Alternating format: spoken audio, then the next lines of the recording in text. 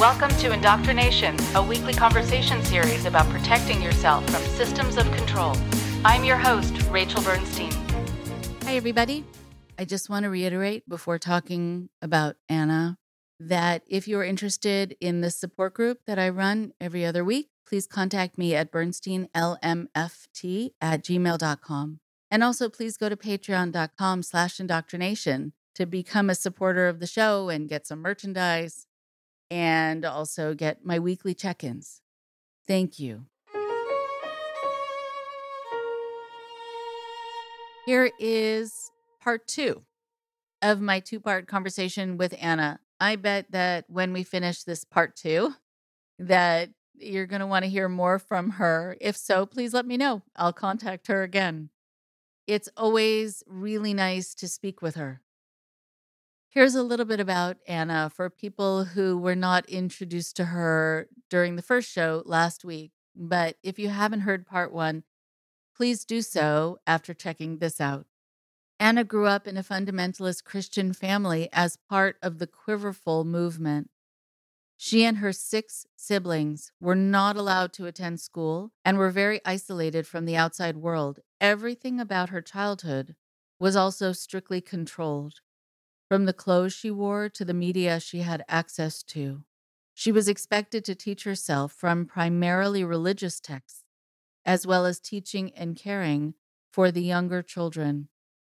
Her future was laid out for her as a submissive wife and mother to many children. She left at the age of 19 with the help of some family members, starting life in a very unfamiliar world with little education.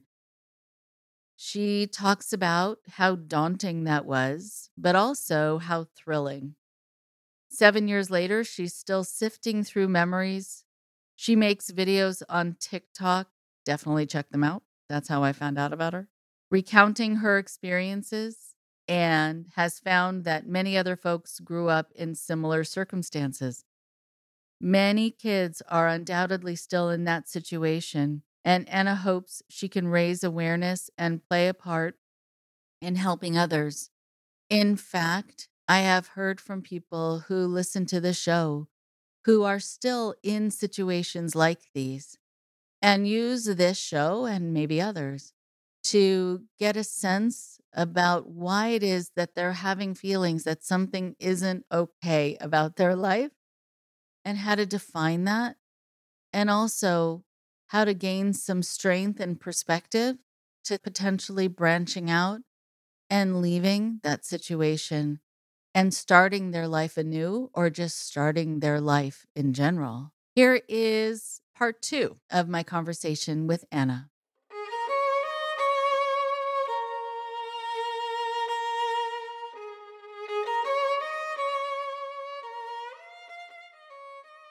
People will contact me and they'll say, I really do think I need to heal from what I've been through, but I know nothing about money and I know nothing about how to handle a job and deal with someone telling me what to do and asking questions and just sort of the basics of how to be in the world and the social norms. So, can we start with that? And there's so much practical information that you do need to get along with healing from what you've been through. It takes an inordinate, I just want people to have a sense of the inordinate amount of bravery it takes and energy and how exhausting it is. And also how nice it is along the way when you find the people who will say, "Oh, I'll show you," or, "Oh, I'll help you." Because there are those people.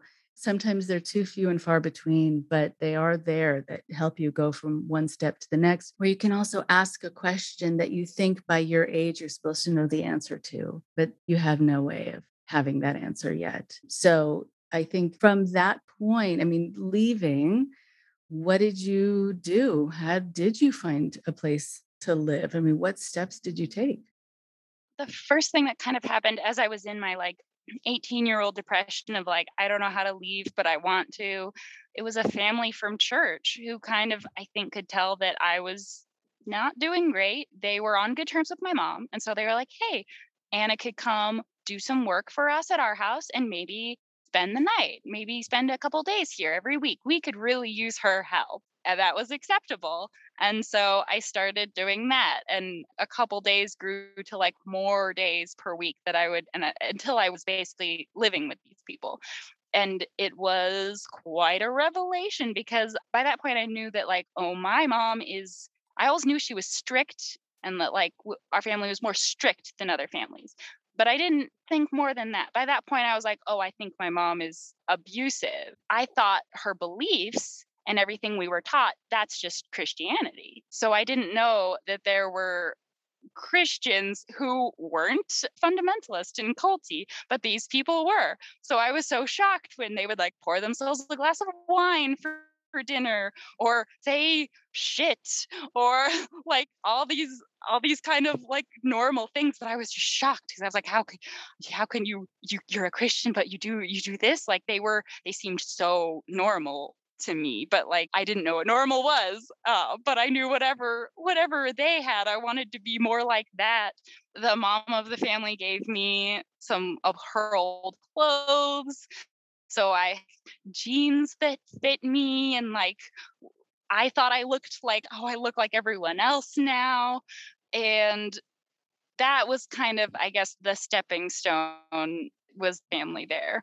And then I was technically still living with my mom. She actually this I wish I could say that, oh, I lived with these other people and I learned it was better and then I left. But actually I moved back in with my mom because she bribed me with college. She did not want me to get my GED, which I got against her wishes. But once I got it, she was like, well, you can go to community college and I will pay for it, but you have to live at home.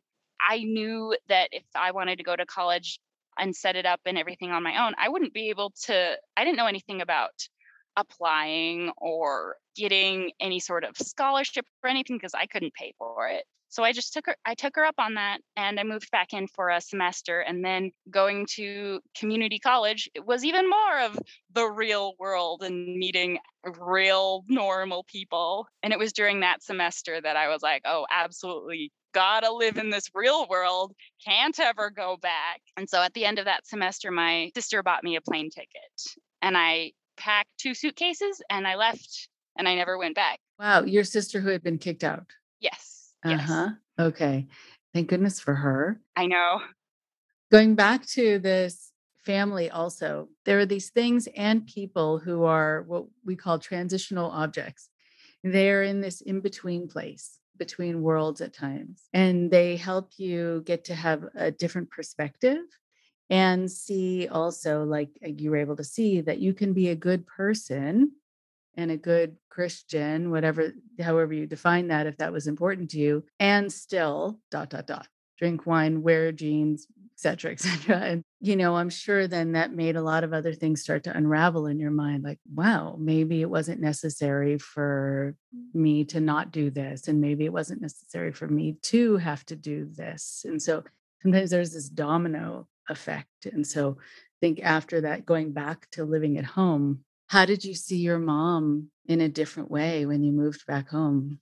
Ooh, this part of my memory is honestly a little fuzzy. I think she was trying to connect with me more as an adult, and I think she was also afraid of me leaving forever.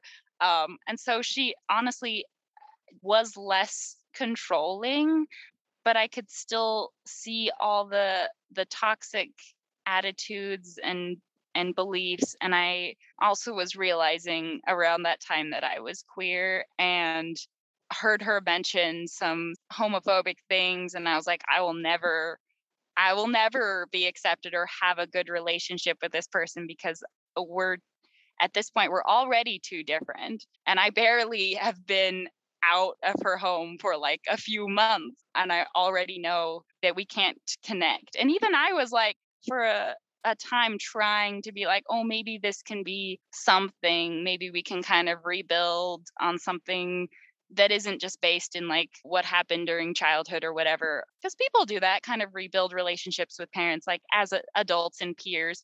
But it became clear that that was not going to happen at least in a healthy way. I would have had to submit to her rules and her beliefs about how I should live. And in fact, I did tell her right before I left that, you say these things about people who like the same gender. Well, I do. And then that was kind of a like throw in her face kind of thing. And then when I left, I don't remember exactly what she said as I was like walking out with my 2 suitcases, but something about like, she said something about like me not being welcomed back. It was like she disowned me, but I also disowned her. It was mutual. Right. It was mutual disowning. Okay. And have you talked to her since? No, Or it has oh, been 7 years. wow. Wow. Okay. So I want to come back to that. There's something that you mentioned before that I want to come back to before we get into more modern day.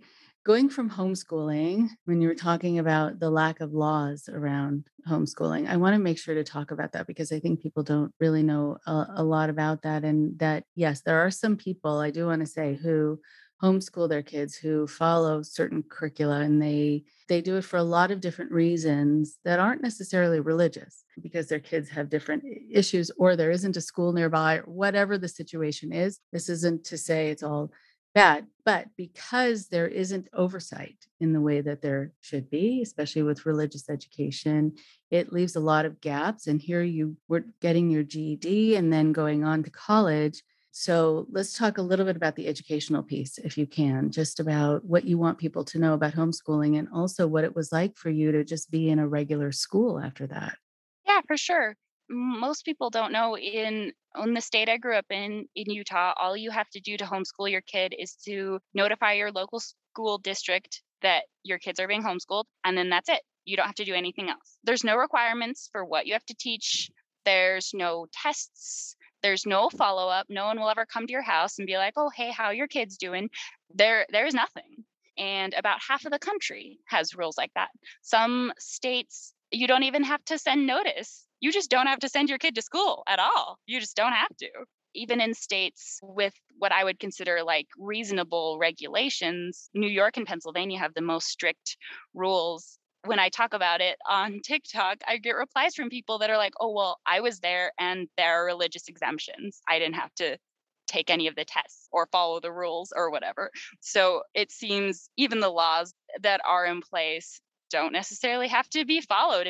There are ways to skirt them, there are loopholes. And so I do want to emphasize that I don't think homeschooling is inherently bad, but I think my spouse was homeschooled for 4 years by his mom, who is a teacher. So, and he got a very good education. Uh, but homeschooling attracts abusive people because it is so unregulated. So abusive people know that no one need ever see their child. No one will ever spot any abuse because their kid will never leave home. No one will ever see. I saw a statistic that made me very sad. In cases of child abuse that was so severe it could be considered torture, in a recent study, only 12% of those kids were in school and the rest were homeschooled. Of course, no schooling was likely taking place. Those kids were just at home to be punching bags, but that's legal. Not the punching bag part, but the unregulated just keep your kids at home and teach them nothing. That's legal in many states. When you have something that can become a bastion for abusers, then you know something's quite wrong and needs to be certainly regulated and there needs to be oversight. You're right. And so going back to then being in school, one of the things that I talk to a lot of people about is critical thinking and questioning and disagreeing and exploring subjects that they weren't supposed to explore and the anxiety they have around that.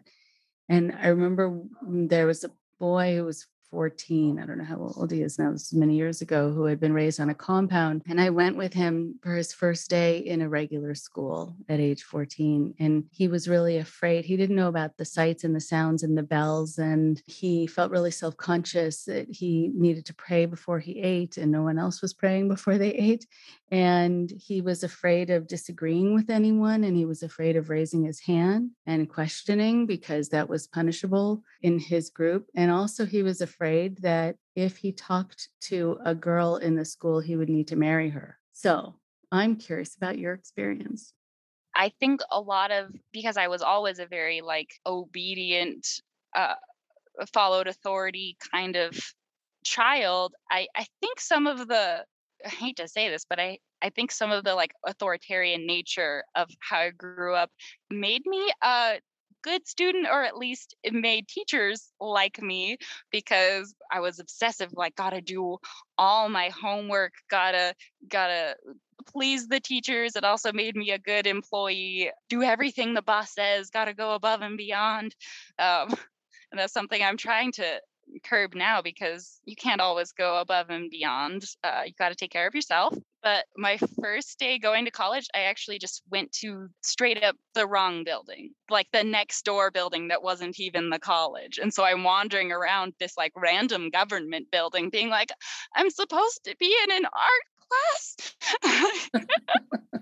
I didn't know how to find like the room. I finally did, but I felt so lost. But I knew like you sit there and you listen to the instructor and you just do what they say. But buying supplies and books, because I went back to college after that first semester, but then I had to do it completely on my own. So getting financial aid, all of that was new to me, but I had Google, which was great. So I could just Google whatever info, then just life advice also in general. You could just Google whatever, because Google won't shame you for not knowing something. That is true. You can ask all sorts of dumb questions, and Google will give you the answers. So when I was first in college, I was mainly just obsessed with looking normal and fitting in, which I'm sure I still didn't. But I was like, how are other people doing their hair? Gotta do my hair that way. What are people wearing? Can I get some of those clothes? I didn't want to stand out or be the weird one, or it to be obvious where I came from. I also had a hard time talking with people. And some of the first buddies I made were just older guys who probably saw that I was young and naive. And in hindsight, that was probably less than great. Right. Right. A little potentially dangerous. But I just wonder about having conversations in general. I mean, how did you do that? Did you wait for someone to approach you? Could you go up to someone and start talking? I mean, all of this is new territory. Oh, I would never approach like someone I didn't know. I mean, to this day, I don't do that. I do have social anxiety. It's hard to know where it all comes from. But if like someone says something to me, then I can keep up a conversation decently well. It's hard for me to know now how awkward or out of touch I appeared. Because I was trying so hard. I was like, oh, I sound normal. I no one suspects a thing, but probably in hindsight it's very obvious that I was somehow different. Yeah, maybe. I mean, but also you were studying, right? You were observing. And you may have also then connected with other people who might consider themselves sort of quirky or different in some way. Those will often be, people leaving situations that they were raised in that were different. Those become their people. Yes, and I found my people relatively quickly. When I was looking for my first place to live, I knew Craigslist existed. And so I was like, okay, because my parents had sold an old RV on Craigslist. And I remembered, I was like, ooh, Craigslist is where you got to go. And so I was looking for places to live, because I didn't want to just live with my sister. I felt that I had to like be on my own and actually start being a grown adult. And so I found at that point, I was like looking for my local queer community, because I was like, this is where I got to be. I got to meet people. Maybe I'll meet someone I like. And I found a listing for a house that was specifically like everyone who lives here is queer, and I was like, oh, that's the place. I gotta live there. And it was also like way cheaper rent than anywhere else. Well, because it was like a falling down house with like, and my bedroom was just like a little shoebox of a room, but it was a space that was mine. Like I didn't care how crappy of a living situation it was. It felt amazing. And I lied and told them I had a job because I didn't. and and I met them and it went well and they said I could move in. And then once I was moved in, I was like, of course I hardly had anything to move in. I had like a twin mattress on the floor and two suitcases. But I was like, now okay, now I have to find a job. But I was like, I have no resume. I have a GED now, but that doesn't count for too much. So I kind of took stock of my skills and like, what can I do? I can sew and I can cook. Those are skills. Yep. Yes, they are. So I found again on Craigslist, I found a prep cook position and it said come to a group interview. And so I was like, ooh, this is the one because I can't send out a resume to people because I don't have a resume, but I can go to a group interview because I know I can smile and I can like shake a hand.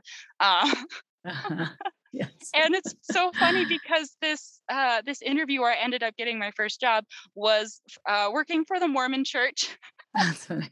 Oh, okay. So I found the queer community, found a place to live, found my first job. And through that job, actually, I found someone who introduced me to the kink community, which was where I really found my people. And that was a whole talk about going from one extreme to the next.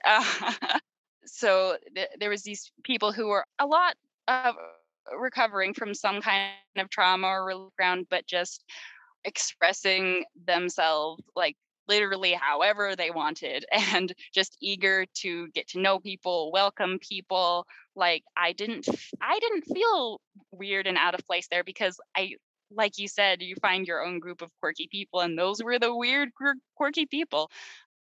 That's where I grew to feel really accepted and to really make friends was in the BDSM community. And that really helped also recover from a lot of like, it's hard to say, I almost want to say sexual trauma, but it was all kind of mental, what I would believe and fantasize as a teenager. I mean, it's still trauma, even if no one's actively doing anything to you, but it helped me a lot with that too, to just kind of look at everything in a new mindset and to have everything heavily revolve around consent.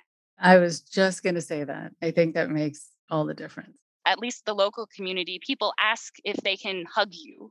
Like that's how seriously they take it, which is lovely. Right. I think, sometimes, as with any community, sometimes it can attract people who are not necessarily so healthy. So that's always something to watch out for because it's so counterproductive for a lot of reasons why people get involved in this, that they're trying to heal something or trying to reframe just their rights and having a voice. And like you're saying, consent, getting to know your body, learning whom to trust, and behaving in a way where another person can trust you. And so I think, yeah, I'm sure that it was very healing and educational also about just a lot of, and also getting comfort with just using certain language and talking about certain things that were never able to be talked about. Well, I'm saying that like, oh, the kink community was wonderful for me. There are weird and unhealthy people also. I'm happy to hear, though, that you've been able to explore being in different communities and meeting people and finding communities that are also healthy, that where I think there's sort of full disclosure, where you feel respected, where you get to have your voice matter, that you can say yes, you can say no, and someone's going to follow suit based on what you say, which is a really wonderful thing. What's also true about some of the work that I've done and some of the people who have been on the show is that they've talked about having been raised in communities that were very strict in terms of their belief and their dress code and the behaviors, and everyone kind of needing to be the same, and that conformity was paramount. and you needed to not stand out or do things your own way in individualized ways. And for some people, that makes them very anxious about seeing anything that looks anything like that. And for other people, a large number of people, they find that without even realizing it, they kind of gravitated towards something that was all too familiar because they kind of knew how to be in that environment and it didn't trigger the same kinds of questions or wonderings as it might to someone else because of its familiarity. So I'm just wondering about that for you, if that's something that took place in your adult life. As wonderful as your adult life is now, were there some bumps in the road? 3 years ago now at this point, I did get recruited, I guess, for like a straight up cult. Straight up cult. I love that. Like I mean, everyone defines cult slightly differently, but this definitely, I feel like anyone looking from the outside would be like, whoa, that's a cult. uh, it's not just like, oh, is that family conservative, weird? Like me growing up, someone might not have automatically thought cult, but this was, whew. I had met the person I'm now married to, and he had some friends who were all part of this group, and it was supposed to be this like self-help educational, like find yourself, find your authentic self, uh, and they were all encouraging him to do this program.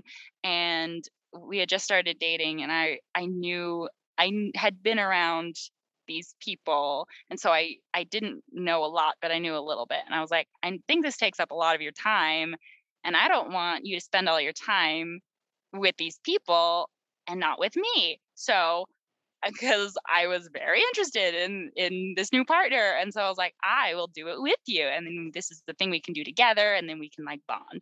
That was kind of how I got into it, was secondhand, and it got weird real fast. It's hard to describe without.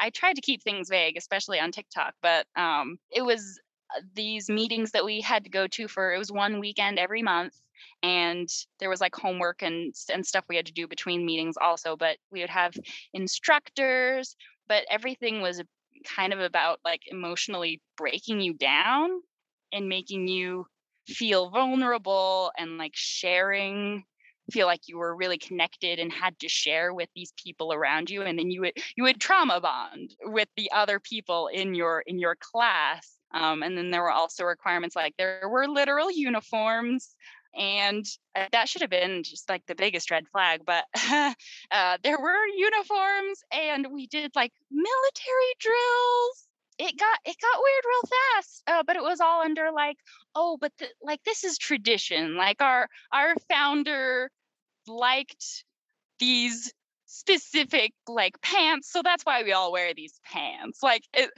Uh-huh. Uh-huh. it was under the guise of like, we're just following in this tradition, but it wasn't optional to follow in the tradition.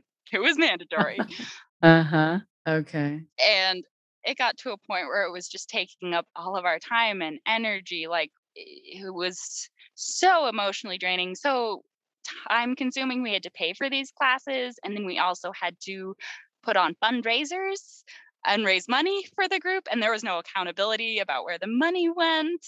And it was funny because we felt like we had been through this whole ordeal. The classes lasted 9 months, the better part of a year, and that was just the level 2. Basically, there was a higher level that you could go to for a year and a half, and you would be invited into a family. All this like higher level stuff that we didn't even participate in because we got out.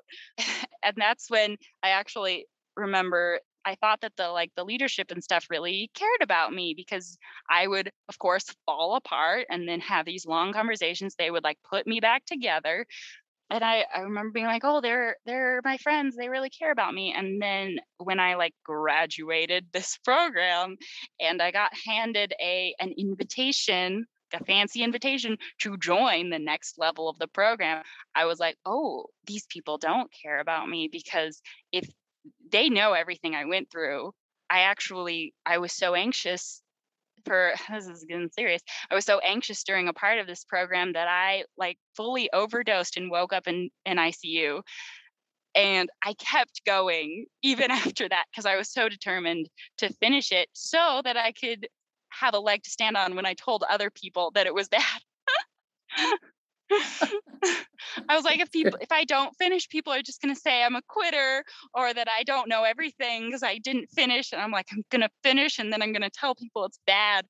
That's where I was at that point. Woof. But wow, how interesting. So your disgust had to be fully informed and authentic. But when I was handed that invitation, I was like, if you wanted what's best for me, you would not want me to do more because you know what it did to me. You just want bodies in your program and you want people who will work for you for free and give you money. That's what you want. And that's what that I should have had that light bulb moment earlier, but because I was planning, I was like, oh, I'm not going to stay in this program, but maybe I'll stay friends with these people. And then that was when I was like, oh no, these people don't care about me at all. And it's so hard when you find that out and when you realize it, because the whole point of it seemed to be, I don't know what this group is, and that's okay. But that here you're getting into like your darkest and your deepest fill in the blank everything. And so many of these groups, smaller and larger, sort of large group awareness training groups, are about this, about asking people to share their secrets or the biggest traumas they've ever had or their worst fears or all of it. And then you do have this sense that you're very close to the people there and they're really helping you through this moment that you don't realize they manufactured. And then they will, I give this visual, I've given this visual before on this show, that they knock you down.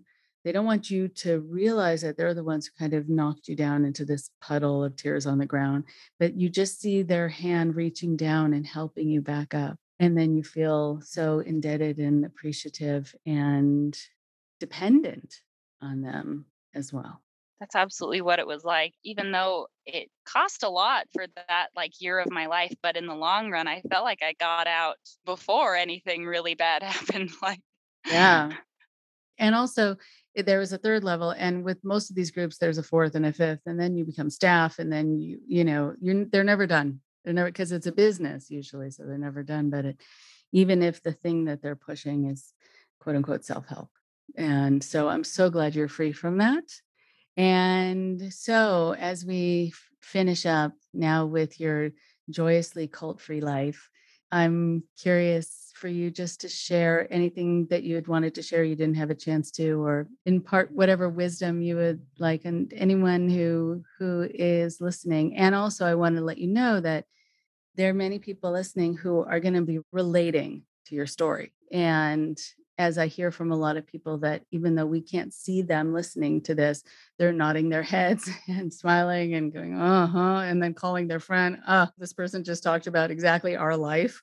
So this will be heard and felt by a lot of people. So what else would you just like people to hear or know as we're finishing up? For the people who relate, you're not alone. And I think that's a big deal. And I've experienced that with putting my story out there and seeing so many people relate, is that I feel like I have a sense of community of people who experience the same things. And I'm not alone. I'm not isolated. And that's a wonderful, wonderful feeling.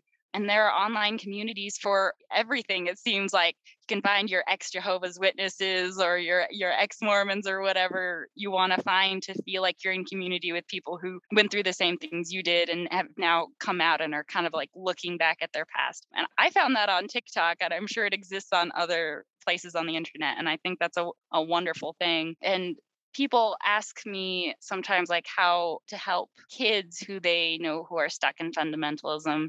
And I actually give the same advice that I think I heard you give similar advice when I listened back to this podcast, of just like, if you know a kid who is in that situation, just stay in their life, even if it means making nice with their parents, even though you don't agree with what the parents are doing. Anyone who ever confronted my parents, I never saw again. They were just cut out of our lives. And so sometimes I feel bitter at people for like, oh, why didn't you do anything? Why didn't you help us? But then I remember the people who tried to help us, who got just kicked to the curb, so they never had the chance. Our own like grandparents had to kind of play nice and smile and not say anything against my parents so that they would be able to see us. And that's a big deal, to just have someone who's isolated like that just see that the outside world isn't bad or scary. For a kid to kind of chip away at that programming, all they have to, if they think everyone outside of their group is bad or evil, and they know you and you are excessively nice, they will see that you're not bad, you're not evil. And so that's kind of the advice I try to impart, is like, be the outside person who is good, so they can see that little by little, they can see that what they're being taught isn't true. Of course, my experience comes from being a child in this. I know not everyone who has experienced things like this grows up in it. Right. But I think you're right. And it's reminding me of the family that needed your help, right, at their house. And we're, I think, really stepping in that way, and found a way to not be at odds with your mom so that it could be successful. It's an art. And you're right. You do have to play it well. And it can give you hope and also make you not feel alone. And that's inordinately important. I'm wondering how people can find you on TikTok or anywhere else that you'd like people to follow your videos or whatever else you're doing. Yeah, sure. I have not really become the like public persona with all the social media things. So I pretty much just do TikTok at this point. So if anyone wants to find me on TikTok, my username is Spooky Patootie. Definitely made that before I knew I would be making serious content, but it's stuck. So we're sticking with it. And I make videos about my past, and I also try and insert some humor here and there that hopefully people will relate to. It's been lovely seeing people watch and respond and relate to me. Even the people who don't relate, that's almost better, is people who are like, what is this weird? Like the people who are shocked, I'm just like, yes, I knew it wasn't normal. That's so validating. Uh-huh. Okay. Well, you're wonderful. And I hope that if there are other things that you want to be able to talk about and expand on, that you'll be in contact and we can talk again. And you've lived through so much and you've learned so much, and now you're sharing so much. And it's really, you're a wonderful person and resource. So I appreciate you and I appreciate what you're doing. Well, I appreciate so much you reaching out to me and asking me to be on your podcast. I now very much enjoy your podcast, and I'm going to be listening to it until I listen to the whole back catalog.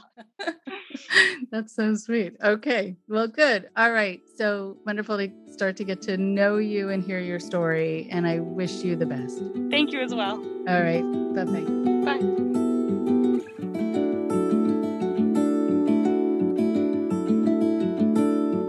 One more thing before you go. I think it's so important when people are able to say things like Anna said. For example, I didn't know what normal was. That's a huge phrase. That's a huge admission.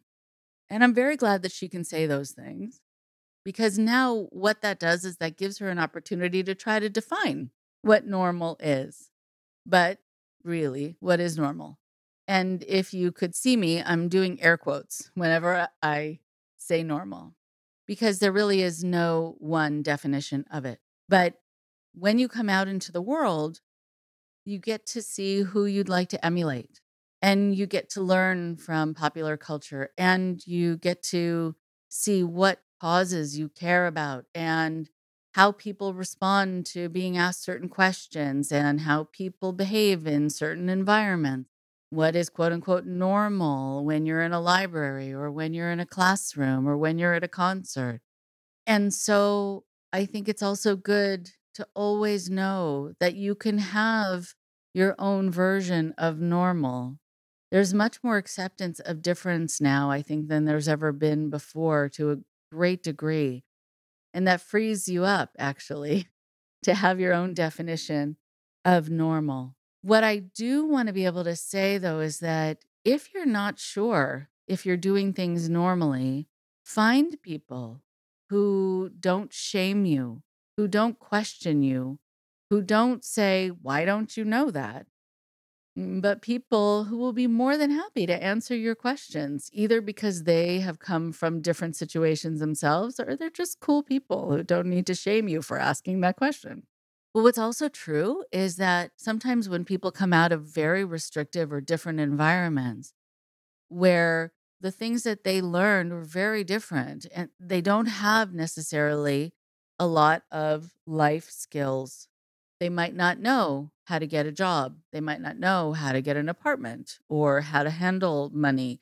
They might not know how you date and even handling public transportation or being in a classroom and asking a question. If you notice that somebody is seeming a bit different, then it could be that they are wired differently or that their life has been different. But if you notice that they seem overwhelmed by something that you think they should already know by their age, or they seem confused or unsure by something you think they should already have been exposed to or again have mastered by that age, then if you're there noticing it and you want to be helpful, you can overcompensate by coming up to them and saying something like, going back to the school reference, let's say it's the first day of class. Hey, after this, I'm going to be going to the student bookstore to get my books for class. Want to come with me? Because you have to assume if someone hasn't done this before, they don't know how to do that. They don't know where the bookstore is and they don't know how to get their books and they don't know how to find them. And they might be in their 20s, 30s, 40s, 50s, 60s. And the older you are and the farther away you are from the age where you think you were supposed to have learned something, the less likely you are to reach out for help because the more shame you think is going to be ascribed to that moment because somehow you should know it. And there's no reason you should. So I would love for you to not feel shame about asking. But again, if you're the other in that room, in that space, go up to the person and kind of scoop them up. Offer them a chance to learn with you by going with you, where you can guide them and they didn't have to ask for help. Think of creative ways to do that. I know you can. Imagine yourself in that situation and think, how would I want to save face? What would help me hold on to my confidence here and not feel tremendously embarrassed? How do I want to be approached if I don't know something? I don't want to be asked, how come you don't know that? Or that's so obvious. But instead, I might want to be asked, hey, listen, this thing that we're about to go do, yeah, it's kind of confusing. So why don't you come with me and we'll do it together? Whatever you think would calm you typically is something that would calm somebody else. Whatever you think would help you feel less shame is typically something that would help someone else feel less shame. So think that through when you feel like someone has had a very different life.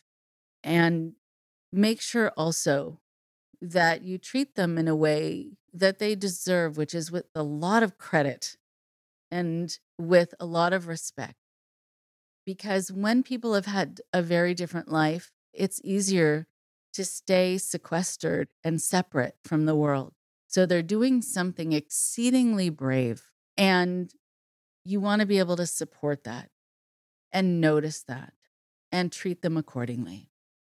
And for people like Anna, when we hear from people like her, where she's able to be so open and so honest about what she knows, what she doesn't know, what she's still learning, what she needs to learn.